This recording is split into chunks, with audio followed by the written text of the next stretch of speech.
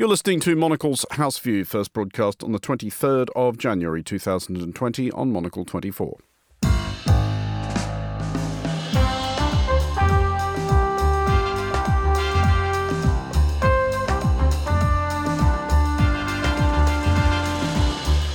This is Monocle's House View coming up today.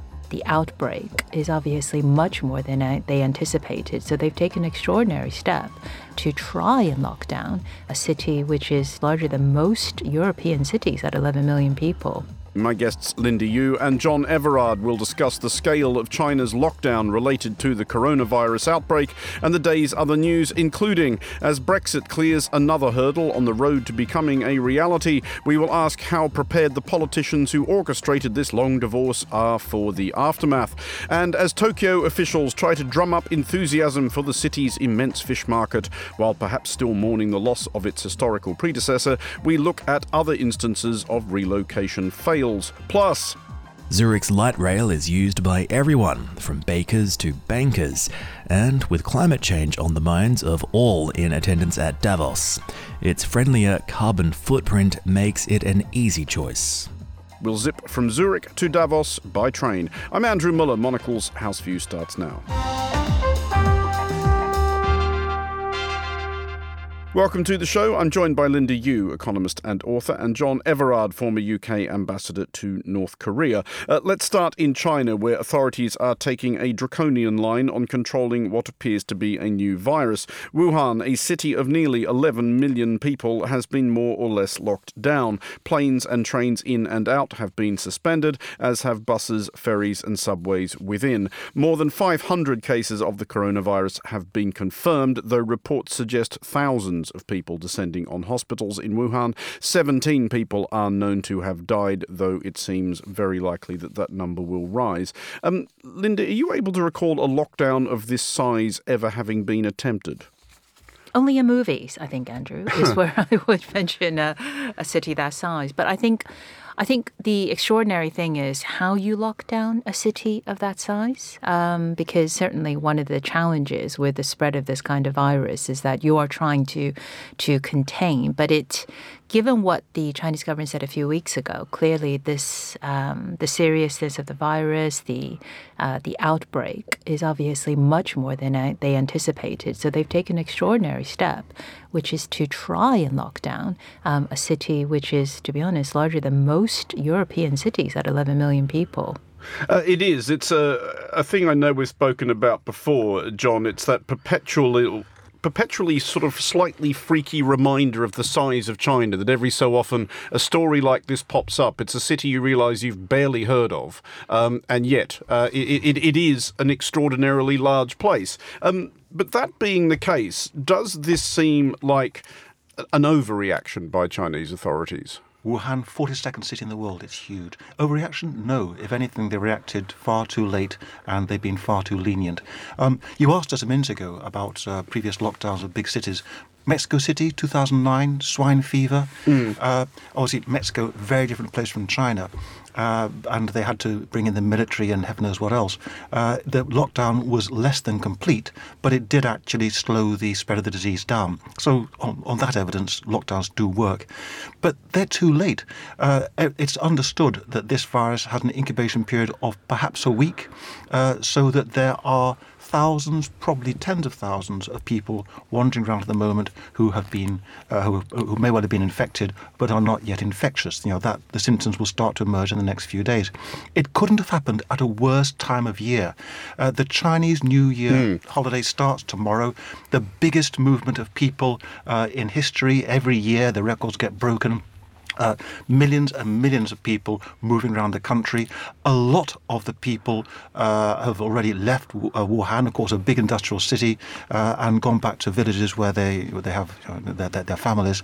I have a sinking feeling that in the next couple of weeks we are going to see many, many more cases, and that we are, in the end, going to have to declare a global health epidemic.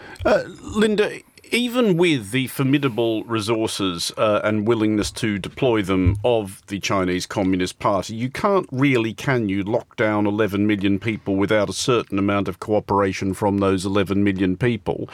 Is there likely to be much in the way of disobedience? from the Wuhanese? Because there clearly will be, as reports from inside Wuhan are suggesting, a lot of very frightened people. There are, and this is why lockdowns are very difficult. You can always profess an intent to do it, but are you really going to be able to, short of bringing in the considerable might of the Chinese army, for instance, to really block people traveling? Because especially around Chinese New Year, you're going to have migrant workers who want to leave the major cities like Wuhan and return to their countryside. And I think part of controlling an epidemic is information. And in one sense, Chinese social media, Chinese dissemination of information is very good. But, of course, given a city of that size, a country of that size, there's going to be a limit to that. There'll be those who don't really understand why this is happening. They're going to want to go. But I think we should probably also just stress what John said. It's already quite late. It's a SARS-like virus, and it's already spread, not just to the west coast of the United States, which is where I think it came into real prominence in the international media, but it's in Hong Kong, it's in the surrounding region already. And so I do wonder if, and certainly there's a couple of towns and cities around Wuhan in the province which are already reporting cases. So it's already spread within China beyond what they're trying to lock down at the moment, which is Wuhan. John, you use the phrase global health emergency. One obvious point of comparison, I guess, is the various Ebola outbreaks we've seen in recent years in sub-Saharan Africa. Those have been contained to an extent by a mighty international effort to bring them under control. How receptive would the Chinese Communist Party be if the rest of the world, which may already be affected by this, to say to China, we can help? I think you would hear the slamming down of shutters very quickly. The idea that China cannot cope with an epidemic in its own territory will be deeply shameful to the Communist Party, and I think that any offer of help would be resisted. But of course it is spreading. I mean, Hanguang, the next city down the way, a bit to east of Wuhan, announced lockdown a few hours ago, and I doubt that's going to be the last. One thing about the lockdown is that, whereas in Mexico City they actually did lock everything down, in Wuhan they've only locked down flights and trains. You can still take a vehicle out of the city. And given the social pressure on a lot of the migrant workers to get back to their villages, I suspect quite a lot of them will simply get on a bicycle, cycle out of Wuhan and get on the next train stop outside the city. And there's no way at present to stop them doing that. I mean, Linda, we've talked also before about the spread of information in China where situations like Hong Kong are concerned, and tried to figure out how much people in mainland China would have understood about the demonstrations in Hong Kong. Again, as far as it's possible to tell, if you live in any other city in China right now, how much would you know about what is happening in Wuhan? Yeah, I think on this one, quite a bit. And I think it's because, again, weeks ago, I don't think the government fully, and to be honest, health epidemics can be like this. You're never sure if it's going to be something which is not too major, or in this case, unfortunately, it is something very major. So on Weibo, on Chinese social media, there's been quite a lot of discussions around what is it when people fall ill, what happens, and obviously this is something that's already spread beyond China. So they're not going to not know that Wuhan is on lockdown, and this is now becoming something which is going forward. They may not hear much more about it, but certainly up to this point, I think that the impression is that the Chinese do know about it beyond within China itself. Linda's absolutely right. It is all over Chinese social media, but it's also on the official media. I was listening to Beijing radio this morning, and there was quite a long piece on what is happening, what the threats are, what to do, urging people to neither enter nor try to leave Wuhan. So you don't have to go to the social media if you're in China to learn about this. John, China's government's priority, one would hope, certainly, is to actually contain and control whatever this virus is. But beyond the virus itself, what will be worrying the Chinese Communist Party right now? Would it be the threat of disorder within China, or damage potentially to China's reputation overseas? What will be their concerns? Not damage to reputation overseas, damage to its reputation in China. Not just disorder, but shame. Remember the effect that the Chernobyl fracasso had on the Soviet Union, and led directly to the collapse of Soviet government. If not well handled, this kind of epidemic has the potential to do that for China. Worse, remember that China has invested huge amounts of money in technology to control its citizens, including facial recognition technology. They've now made it mandatory in Wuhan to wear face masks, which means that if there is disorder, all their facial recognition technology isn't going to work. They're going to be faced with an amorphous mass of people angry at mishandling of what's going on, over whom they have no control. This gets scary. John Everard and Linda Yu will have more from you both in just a moment. But first, here is Monocle's Daniel Bache with some of the other stories we're following today. Thank you, Andrew. U.S. Democrats have ruled out a witness swap with Republicans in Donald Trump's impeachment trial. Many lawmakers want to hear testimony from the president's former national security advisor, John Bolton. But Democrats have refused any deal that would allow Joe Biden's son to be called as a witness. Tesla has displaced Volkswagen as the world's second most valuable car maker. It's largely because of the sharp rise in the company's share price, which has pushed its market value to more than 90 million euros. It makes Tesla's valuation second only to Toyota. And the Monocle Minute reports that Canada's national broadcaster is stepping up attempts to help much smaller media outlets. CBC's boss, Catherine Tate, told business leaders in Toronto the move was an attempt to stay relevant in a fast-changing industry. And for more on this story, you can head to monocle.com/minute and subscribe to our daily digest. Those are the news headlines. Now back to you, Andrew. Thank you, Daniel. This is Monocle's House View. I'm Andrew Muller here with John Everard and Linda Yu. Let's look now at the UK, which is to say, once again, let's look now at Brexit. The Brexit bill overcame its final parliamentary hurdle yesterday after the government overturned 5 amendments floated by the House of Lords in an attempt to buff a few of the edges off it. All of which means that next Friday, the United Kingdom will leave the European Union short of obliteration by a meteorite strike or some other miraculous deliverance. Linda, with your economist's hat on, how excited for the sunlit uplands are you? Well, I suppose we're still waiting on the royal assent, aren't we? This is the... It would be something of an overturning of form for that to be withheld at this point. You were mentioning meteorite, so I thought I'd mention something closer to home, which is that... I mean, it would be extremely funny, but I think it's probably pretty unlikely. I completely agree. And the only reason I mention it is because the SNP, the Scottish Nationalists, are attempting to mount a challenge using the royal assent to try and stall Brexit Day. So there's still a little bit of drama around Brexit. Unsurprisingly, I'm sure there will be drama up until the last day. And I think one of the things probably to say is, of course, in all seriousness, all preparations in Whitehall are to leave next Friday. And the disbanding of DexEU, the Department for Exit, and setting up 2 different trade teams to ensure that there are parallel negotiations with the United States and with the EU over the trade agreement.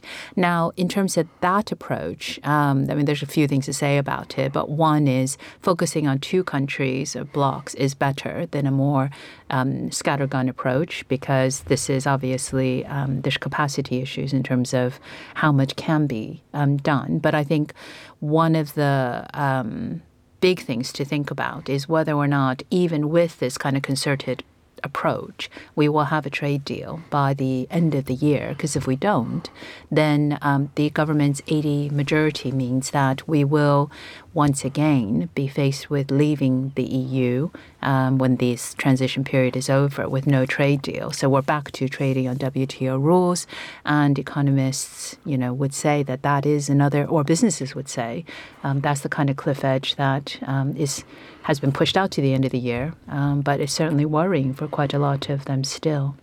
John, Linda has just there capably demonstrated mendacity of the slogan which won Boris Johnson that majority of Get Brexit Done, because obviously next Friday he will claim this is a great triumph, delivery on his promise, I have gotten Brexit done, it has happened.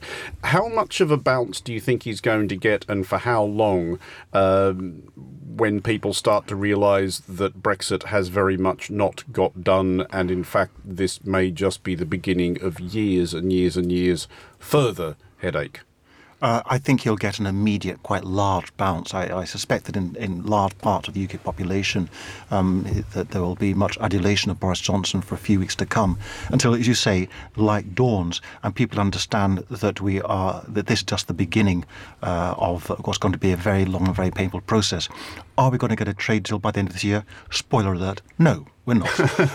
A trade deal of this complexity, you are looking at years and years of hard negotiation by a skilled team. We do not have a skilled team. The UK has got almost no trade negotiators. And one of the things the Foreign Office did when Brexit started to loom on the horizon was scurry around trying to steal them from other places with a remarkable lack of success. Linda's quite right. We can't afford a scattergun approach. We have to concentrate on a few big markets of the EU and the US in the first instance, which means, of course, that at the end of the transition period, our trade relations with anybody outside those two, and that makes the heroic assumption that we've actually made some kind of progress in negotiations even with those two partners, that they are to be governed by World Trade Organization rules. Are they? There's real doubt over whether the UK is actually a WTO member. The EU is. And we have always used EU membership in our own way. But once we leave the EU, it's not at all clear that we actually have WTO rights. And to enter the WTO, you're looking at a decade. This is one horrible mess. Well, Linda, the dynamic, though, has been changed, I think, by that large majority the Tories won in December that you alluded to, because what we'd seen for 3.5 years before that was whenever there was any impediment or roadblock erected in the path to the sunlit uplands of Brexit, those campaigning for Brexit would just say, well, this is everybody else's fault but ours. It's the fault of the deep state or Remainers or whoever else they chose to blame at the time. There's no way now, is there, at the risk of tempting fate, that the Brexiters can pretend they don't own this? If this does go askew, if this does develop into the torturous kind of process that John was outlining, who are they going to blame? The EU. As soon as I asked it, I realised, God, that's a stupid question. No, not at all. I think, I think one of the deepest challenges with Brexit is that even though we all focus on the economic consequences, a lot of it has nothing to do with economics. So the relationship, the perception with the EU, people's decisions are quite complex. So therefore, the blame is going to be complex because you're not really giving the other side necessarily the benefit of the doubt. Nor am I suggesting, by the way, international relations you naturally would. But there is a big gap between the rhetoric of we're going to be close partners, we're going to have a Canada-style plus. I always want to know how many pluses they're going to add on the free trade agreement as the Canada-style. But, it's going to be difficult, and each side is going to want a lot of advantage, as John said. I can't imagine the French, which are already positioning themselves to really take a big piece of our services, financial services, business. I know Luxembourg is looking at fintech. All fishing rights, all of these things are going to require, there's going to be a lot of clashes and conflict. So I would imagine there's going to be blame, and, it'll be blamed on the Europeans. And depending on how the American negotiations go and who they negotiate with, there is an election happening in the United States. There may well also be blame on the other side. But I would say all of that is quite natural. But I just would not discount blaming other things. Whether it's, the other side, not, there's just going to be a lot of blame. I can't imagine anyone saying, oh, it's our fault that this is not going well. Well, plenty to look forward to there, clearly. Finally today on the news panel, though, to Tokyo, and anybody who had ever enjoyed the overwhelming experience of having visited the city's immense Tsukiji fish market will have spent the last couple of years mourning its passing. It was an astonishing bazaar of weird marine delicacies where you could breakfast on things which would have boggled the imagination of Jules Verne. It increasingly seems that among those who miss it are the market's former stallholders, who are enticing less footfall to the new site in Toyosu. First of all, did either or both of you ever have the pleasure of it? It was an amazing place. I visited it while still suffering from food poisoning, which I had acquired from a seafood salad at Sapporo Airport. But I was determined not to miss it on my first visit to Tokyo. It was amazing. John, was moving it a mistake? We don't yet know, do we? There's a parallel story here. Way back in the early 1930s, okay, I wasn't around at the time, but I've read reliably, there was a big effort to move the central market in Sao Paulo in Brazil for the usual reasons. It smelt of fish, it smelt of all kinds of strange things, and the market people resisted, and but eventually they were bought off by a splendid new building created by one of Brazil's most famous architects, just a little out of the city. People thought the move was too far, but then of course what happened was that Sao Paulo grew and grew and grew, so that although the market was moved out of the centre simply moved back over the market, and everything went back to where it was before, and people are generally quite happy. So I don't know. I'm a bit stuffy about places staying in their traditional places. I think one of the places staying in their traditional places. Linda, you know what I'm saying. I remember I spent an incredibly depressing evening in Nashville in the late 90s. Very excited to get to see, as a country music fan, a recording and broadcast of the Grand Ole Opry, having not quite internalised that it was no longer being recorded at the beautiful Ryman Auditorium in downtown Nashville, and had instead been relocated to some ghastly theme park on the outskirts. Sort of like listening to Charlie Leuven singing gospel while there was kind of a roller coaster whirling around in the background. It was disorienting. Are there any particular examples of the same thing that you mourn, a place that just should have stayed where it was?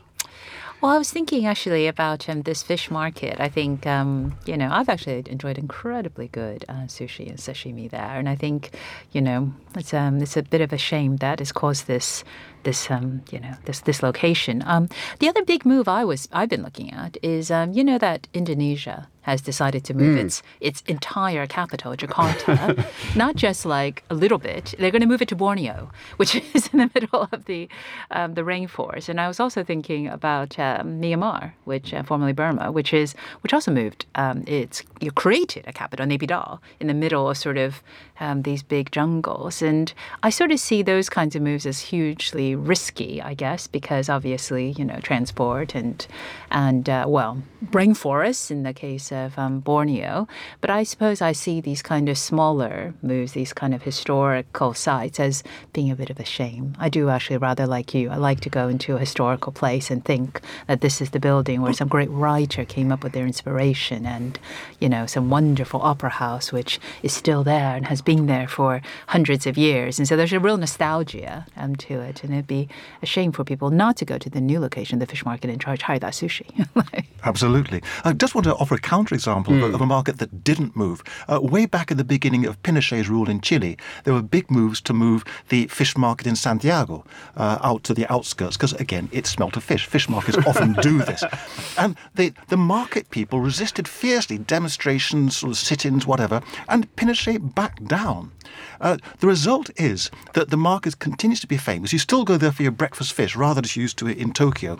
But it's become so famous that now actually costs you more to sit down on a rather rickety stool on a plain board table and eat fish from the market than it does to have the same fish served to you on a starched white linen tablecloth in a smart restaurant in downtown Santiago. Linda Yu and John Everard, thank you both for joining us. In a moment, we will take a look at how the global elite are getting to Davos and suggest a better mode of transport. You're listening to Monocle's House View. Do stay tuned. This is Monocle's House View. I'm Andrew Muller. Finally today, let's hear from Monocle's Ben Ryland, who explains why taking a train is really the best way to travel to the World Economic Forum in Davos. The people of the World Economic Forum know how to make an entrance. For many here, the arrival is the best part. Nothing takes the chill off an icy alpine day quite like touching down on board a private jet before sneaking into a waiting black sedan with heated leather seats. But I know an even better way of travelling to Davos that's arguably more comfortable and much more efficient.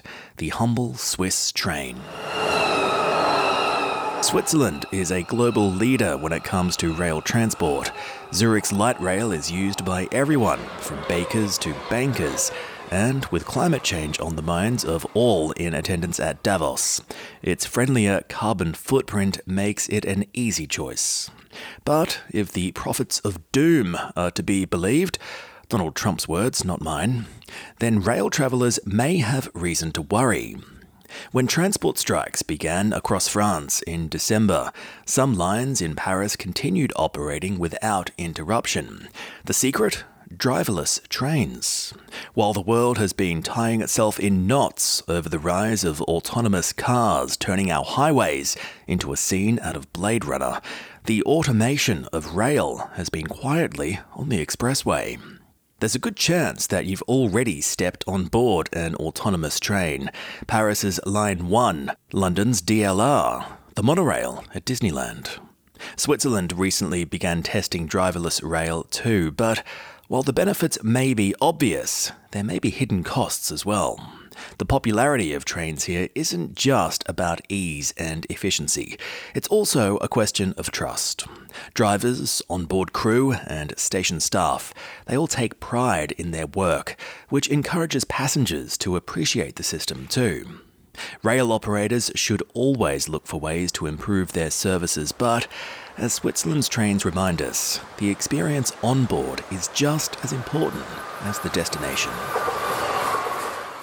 That was Ben Ryland, and that's all for today's show. Monocle's House View was produced by Daniel Bache. Our studio managers were Steph Chungu and Christy Evans. Coming up at 2000, a brand new edition of The Urbanist with Andrew Tuck. Monocle's House View returns at the same time tomorrow, 1800 London. I'm Andrew Muller. Thanks for listening.